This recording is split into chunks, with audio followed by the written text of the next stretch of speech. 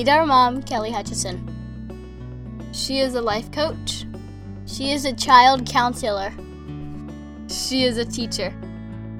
She's a parent coach. And she's a mom to us. She will teach you to stop yelling at your kids. She will teach you to get your kids to listen.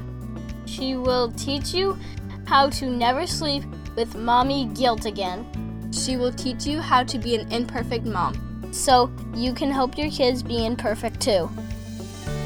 And have harmony in the home. Hey everyone, welcome to episode 56, Q&A with Kay. Before I get to the questions, we had a testimonial come through that literally rocked me to my core.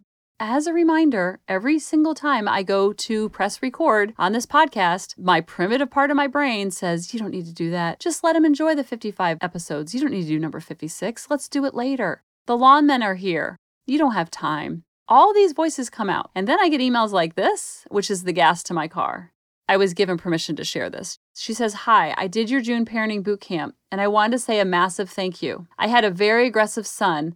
He's broken my nose, burnt his newborn sister. The list is endless. I had social services involved and was close to losing my 5 children, but doing your boot camp has allowed me to see where I was going wrong. I mean, if I've tried every chart, etc., and I'm 2 months away from the last court conference, and it's looking like they, meaning the social services, will back away. So I thank you from the bottom of my heart. I wish to join the July one.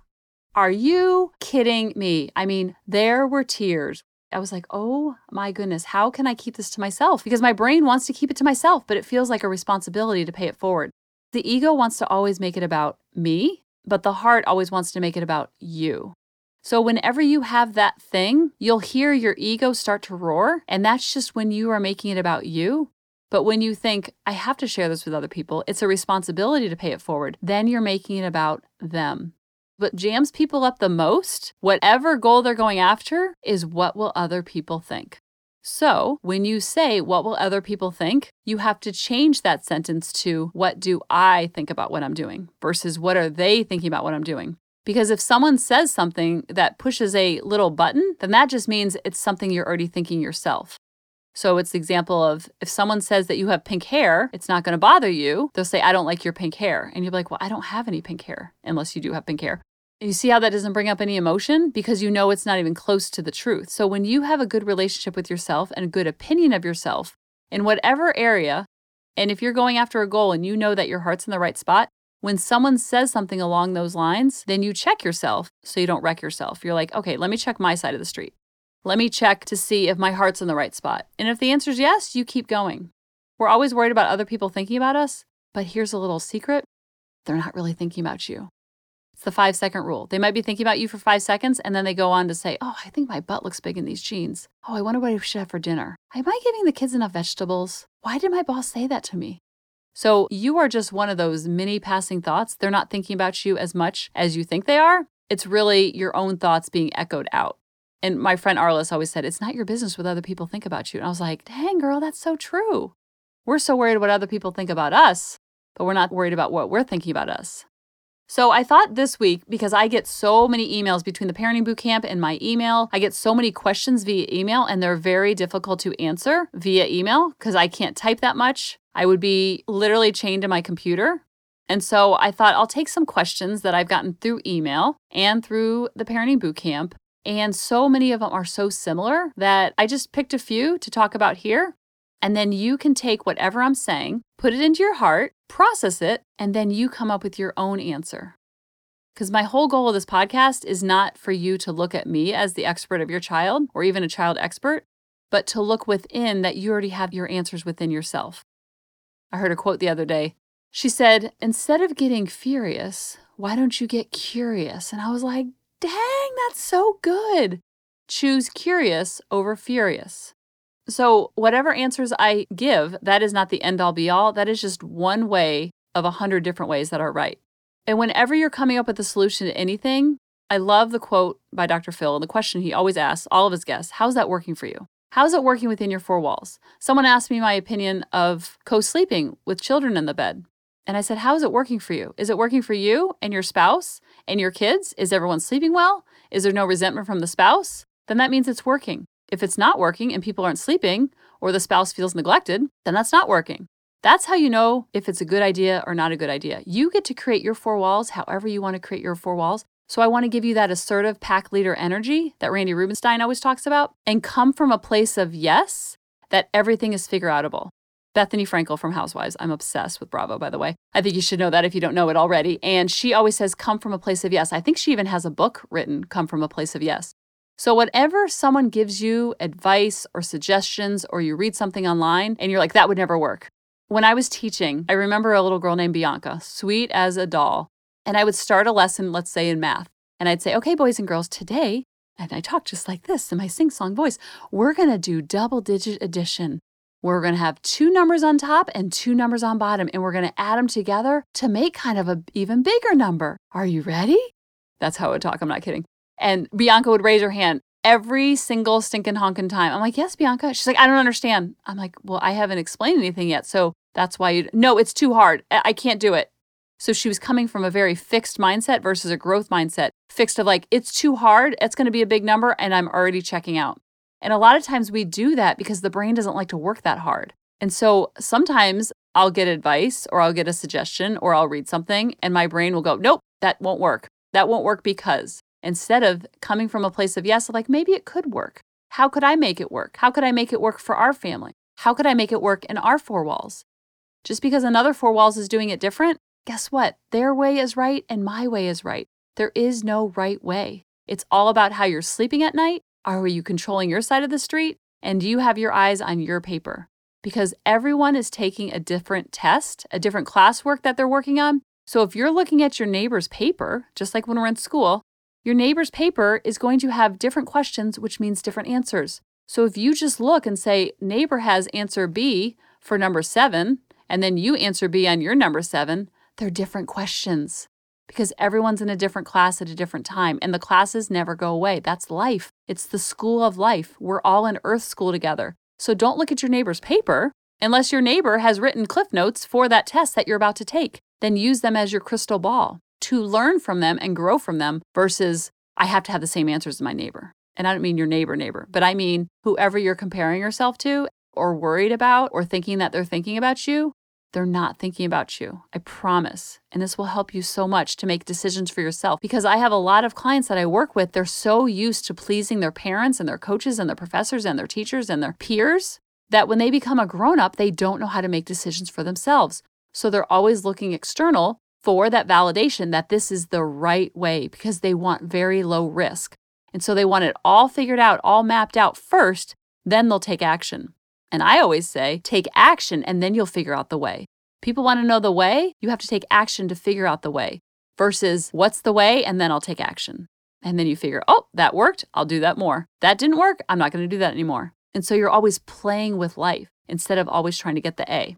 So Ashley asked, how do you handle your own emotions if you're tired and worn down and dealing with daily demands of the kids? I've noticed I'm especially sensitive to loud noises. I always have known this about myself. I've developed my own coping mechanisms, but when my children are loud and screaming, then I freak out. It can be as simple as them singing loudly while I'm on the phone or screaming during crying and tantrums. Any advice to cope? Oh, girl, you are speaking my language. I am unofficially diagnosed of having misophonia. So I am very sensitive to not only loud noises, but also certain noises. Like if someone's chewing in a certain way, I get like ragey. If someone is chewing with their fork or they take food off their fork in their mouth and their teeth hit the fork, I call it sparking. It makes my skin crawl. If someone has a water bottle and they go to recycle it and they crush it and put it in the recycle bin, nails on a chalkboard, I'm telling you. I'm recording this in my closet because I'm such a sound junkie. So I get that. And when I was teaching, I had 20 to 25 first graders. Oh my loud. So it's kind of like what Michelle Obama says, when they go high, you go low. So when my students or my classroom would get extra loud, I would literally talk like this. Boys and girls, it's very loud in here. We have to turn down the volume a little bit. Or if I'm in my house and it's getting loud, then my energy gets lower and quieter. A lot of background music helps. Christian music we love playing in the background, or easy listening on Alexa, Or sometimes I'll even put on meditation music and candles. And when I'm talking to my kids, I'm talking in a voice like this. But if they're freaking out and then I freak out, it's going to add even more insult to injury. So think about the word temper tantrums. It is our job to temper their tantrum. It is our job to temper their temperament. Because when they are freaking out and they're in the red zone, remember, they're drunk on emotion. So we have to sober them up with our calm energy. And everyone always says that's easier said than done. And everything in life is always easier said than done. But this is when you model self-control to show them self-control and what to do when you're tired, when you're hangry, when you're stressed out. Because if you're tired, stressed out, worn down, and you're flipping out, then when they're tired and worn down and stressed out, then they're going to think, oh, that's what I'm supposed to do. I'm supposed to flip out. So the calmer you are, the calmer they become. And then you're also modeling it for next time. The goal is to be a proactive parent versus a reactive parent. Because if we freak out when they're freaking out, then they learn, I need to freak out when the tension gets high. But when we are the calm in their storm, and my sister always says to her kindergartners, I'm going to stay calm to help you stay calm. And that sometimes is a reminder to us also when I'm saying those words, I'm going to stay calm to help you stay calm. Because right then at that time is when you detach and you see your child as really having a hard time versus giving you a hard time. And when you can see your child like that really struggling, kind of like if you've ever seen your child fall down on the playground. Let's say they're on the playground, they're 3 years old, they fall down and it's a bad fall. You're sitting with your girlfriend and you're like, oh man, that was a tough one. Oh man, let's not react. Because if you freak out and be like, are you okay? Oh my gosh, I can't believe how much you fell. If you're like, oh, it looks like you fell. Oh, bummer. But if you're freaking out, then they're going to totally freak out. But even though you're freaking out on the inside, you're calm on the outside because you know that if you freak out, it's going to make them freak out even more. So think about physical pain the same as emotional pain. They're freaking out emotionally because they have this huge vibration going through their body and they're scared to death. So they're looking at us like the flight attendant on a turbulent plane to realize, is this an emergency? Is this a problem? And then if we're freaking out with them, then they're really going to freak out. So it's adding gas to the fire. And I only know this because I used to add gas to the fire. I needed my kids to be happy all the time. And if they were happy all the time, then that meant I was doing a good job as a mom. I used them as my barometer for how I was doing. They were my report card. Guess how well that worked for me? Not so well. So what I try to empower you guys to do is to focus on your side of the street and your paper and your test and not look over at their exam and not look over at their test. And not go over in their lane. And when you find yourself going over in their lane, then you just bring it back to yourself. Because at the end of the day, the mommy guilt does not come from what the kids do. The mommy guilt comes from controlling our side of the street. So this is super empowering work because once you slow your roll, then they learn how to do it too. And what happens is the tantrums are less frequent, they're less intense, and they're with less duration. But they never go away, nor do we want them. That's crazy, Kelly. How can you love tantrums? How can you love it when they get upset? Because I want to normalize it for them as much as humanly possible. So when they are grown and flown, they know this is part of the human experience. Being happy all the time is not the goal. So you feel disappointed, you feel frustrated, you feel sad, you feel overwhelmed. I get that. I feel that way sometimes too. And then also, when you give yourself grace, when you're in that kind of worn down feeling, you see it from your kids' point of view when they're worn down and they've come home from a long beach trip and everything bothers them. You're like, oh, they're just super worn down. I get that. So then there's no tug of war. There's no like back and forth. The other day, Grady was really mad at me. He's like, I'm so mad at you. And in that moment, I want to be like, why are you mad at me? I instituted a new rule because he loves reading books while he's eating like a snack at the counter. And he was reading on his Kindle at this time. And I said, oh, buddy, we're not allowed to have electronics and water together. He's like, you let me yesterday. I was like, yeah, because I thought that was a one-time deal, but it looks like it's like becoming a thing. So you're fine to get a book, but we don't do iPads around water. And he's like, I am so mad at you. I can't believe it. I'm like, and again, in this moment, I wanted to defend myself and be like, Grady, and start to like prove my point and like banter with him. But I just let him be mad at me. And I agreed with him. I'm like, oh, buddy, I get that. I would be mad too. I get mad at myself sometimes. Sometimes I get mad at Daddy. And David was sitting there. He's like, what did I do? I'm like, sometimes I get it. I get mad at myself. Sometimes I get mad at Daddy. I've felt mad before. And then he kind of looked at me like, well, that's not very fun. Because when they're in that red zone, they want someone to fight against. But I just dropped the rope. And I'm like, yeah, I get it. I changed the rules, dude. I changed it midway. I want to be like, that SUCKS, but I don't say that word with them. And so he kind of looked at me like, huh. And then later I'm like, that was a really bummer that you can't bring the iPad to the counter anymore. He's like, yeah, what's that all about? I'm like, I get it, dude. I just get really nervous with electronics and water put together. So then I could have that rational conversation with him when he was out of the red zone. What I always say is when they're mad, when they're sad, when they're angry, everything is NBD. No big deal. The more upset they are, the calmer you are. It's very counterintuitive because you feel like you need to match their energy, but it's just the opposite. When you don't match their energy, they get through the storm faster. They normalize the emotion and they're not pushing it down so much. Then they're allowed to have their feelings. And then later you can have the chat. Later you can have the consequence if it was a consequence-worthy thing. Conscious parenting is not about letting your kids get away with anything because their throbbing spirit said to. It's about having those conversations later, doing a rewind. And sometimes they handle them themselves because you've just normalized it and you're like, oh, okay, that's over. So I get loud feelings, but just know that when you are calm when they're freaking out, then they're going to learn to be calm when they're freaking out. Because a lot of times kids are afraid to freak out because they know they're going to get in trouble. So they're holding it in, and they're like a Pepsi bottle that's been shaken up and they're just holding it in, and then they explode over nothing. Because what you resist will only persist. The more you allow it, like I said, the less it happens, less frequency and less intensity. But we never want it to go away. We want them to experience the human experience as much as possible while they're in our four walls. So then when they leave our four walls, they have a good sense of emotional literacy. But we have to know about emotional literacy first. And if we weren't taught it, then it's like learning a second language so we can teach it to our kids. And that's okay. They're worth it. Okay, the next question comes from Diana. She says, your before just described me exactly. I'm so stressed all the time, but I don't know how to unhook. I'm watching my behavior kill my relationships with my kids, and it's like a slow motion train wreck that I can't seem to stop. Such a good question. It's like a lot of times we know what to do, and then we're in the heat of the moment, and then everything goes out the water. We lose our mind when they're losing our mind. And just know that that comes from ego, and that comes from fear, and that comes from the little girl inside of us that is so afraid of not being good enough. So when we see our kids with big emotions, we feel like we need to match those emotions. And we need to stop those emotions, and we need to cease and desist as soon as possible. But it's the exact opposite. In that moment is when you detach the ego, you detach the fear, and then you come from your heart. There is a space between their action and your reaction. It is a nanosecond of a space. When you practice this and see what comes up for you and get super curious and not furious, then that nanosecond turns into a second. Then it turns into 2 seconds. Then it turns into 5 seconds.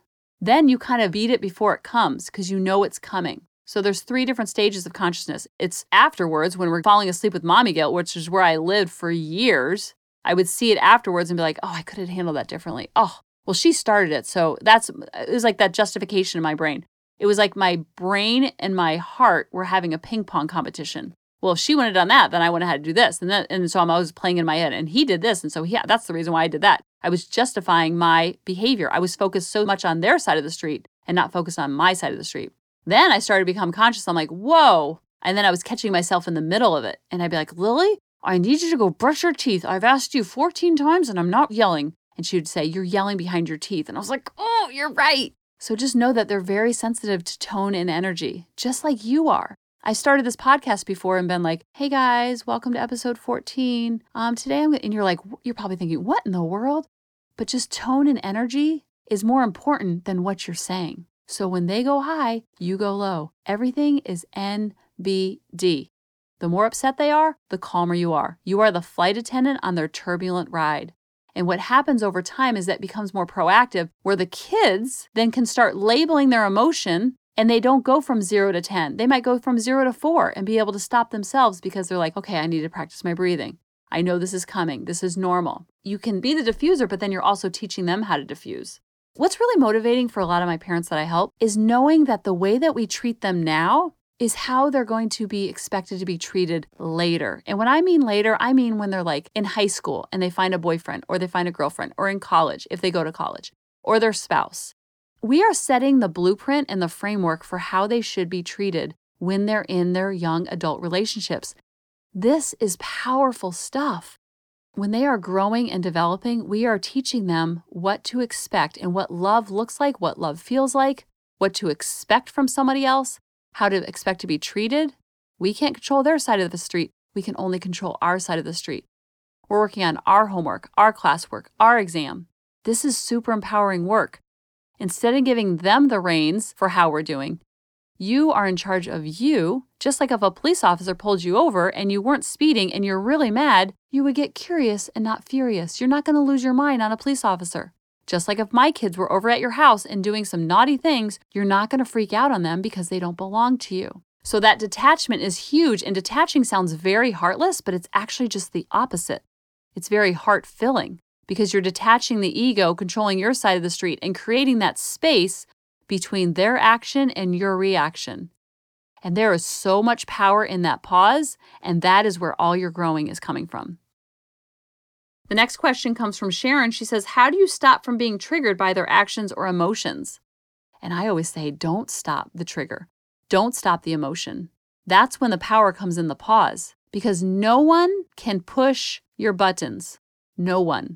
Not your ex-husband, not your ex-wife, not your kids, not your current spouse, not your dog, not your boss, not your mother-in-law, not your mom, not your dad. No one can push your buttons. What they're doing is they're pushing on your ego, and you want that to happen. Because when you want that to happen and you allow it, the ego gets softer. It doesn't get so ferocious. And sometimes I'll talk to my ego like it's a little kid. I'll be like, and I call her Edith. I'm like, it's okay, Edith. I know you're afraid to press record on the podcast. It's okay. I know you're trying to help me and you're trying to keep me safe. Thank you. I hear you. And now we're going to listen to the heart. The heart is now going to take over. And then the ego gets stronger and has a little temper tantrum. Like, no, don't do that. Don't press play on the workout. Don't press play on the podcast. Don't go build a business. Don't go write that book. Don't put yourself out there. We will get hurt. We're going to get burned. And I just say, it's okay, Edith. We're going to do it anyway. And my girlfriend calls her ego Gladys. So you can become friends with your ego and just know that your ego is the bodyguard for the little girl or little boy inside of you who maybe didn't feel seen or didn't feel heard or didn't feel validated. Or maybe you did, but the little girl who had to get the straight A's and had to be perfect or had to be happy. Not because anyone told you to, but it was a self-imposed pressure you put on yourself. And that little girl still lives inside of all of us.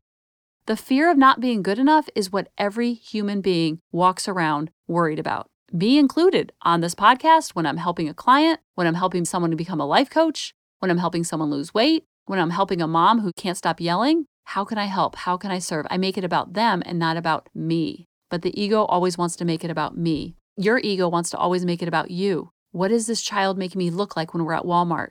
Be super curious instead of furious. And in that moment, you'll see what your triggers are, and then it loses power over time because you realize, oh, this has everything to do with me and not anything to do with them. Because if this was Lily and Grady in my house, I would not be triggered. My buttons wouldn't be pushed. But I'm being triggered, I'm being pushed because I'm so afraid of messing it up. And I only know this because I parented from that fear-based place for years. I was so afraid of messing it up that I was parenting from that fear-based place, and that's where I was messing it up. Isn't that ironic? But I wasn't worried about that when I was in the schools because I knew that those children didn't belong to me. But Lily and Grady came from my uterus. It took us 6 years. I know I dealt with all those behavior problems in the past. I put my parents on a pedestal and David's parents on a pedestal, so I had to be just like them. So much pressure. Parenting wasn't very fun. I wasn't enjoying these beautiful miracles from God gifted to me after 6 years of trying. I'm like, I could have had a V8. So then I was parenting from abundance versus from lack. And the voices never go away. I still have them pop up. Are you there for them enough? Are you loving them enough? Are you showing up the way you want to show up? And I just say, yes, I'm doing my best and I'm going to forget the rest. B- all day because I know that our union is perfect. They were hand-chosen from God and I am perfect for them. I was hand-chosen from God to be their mother and to be their soul having a human experience with them. So take the pressure off your shoulders because it's only putting pressure on their shoulders. And I only know this because I live this. So I think I'm going to answer some more questions for next week. So if you have any questions, send them to coachingkelly@aol.com and I will feature you on the next podcast. I'll talk to you next week. Love you guys. Bye-bye. Hey mamas, thanks for listening. If you had any ahas, clicks, or those lightning bolt moments while listening, you have to check out my free parenting bootcamp, where we take all of this to the next level and we try to create even more awakenings for ourselves so that we can connect more with our kids and never yell at them again. You can sign up at www.coachingkelly.com. And if you really want to fill up my love cup, send me an email of what your aha was, what your click was, what was that lightning bolt moment while you were listening. I want nothing more in life than for you to have harmony in your home and to learn how to be an imperfect mom like me, which allows your kids to be imperfect too, each and every day. Thanks for listening.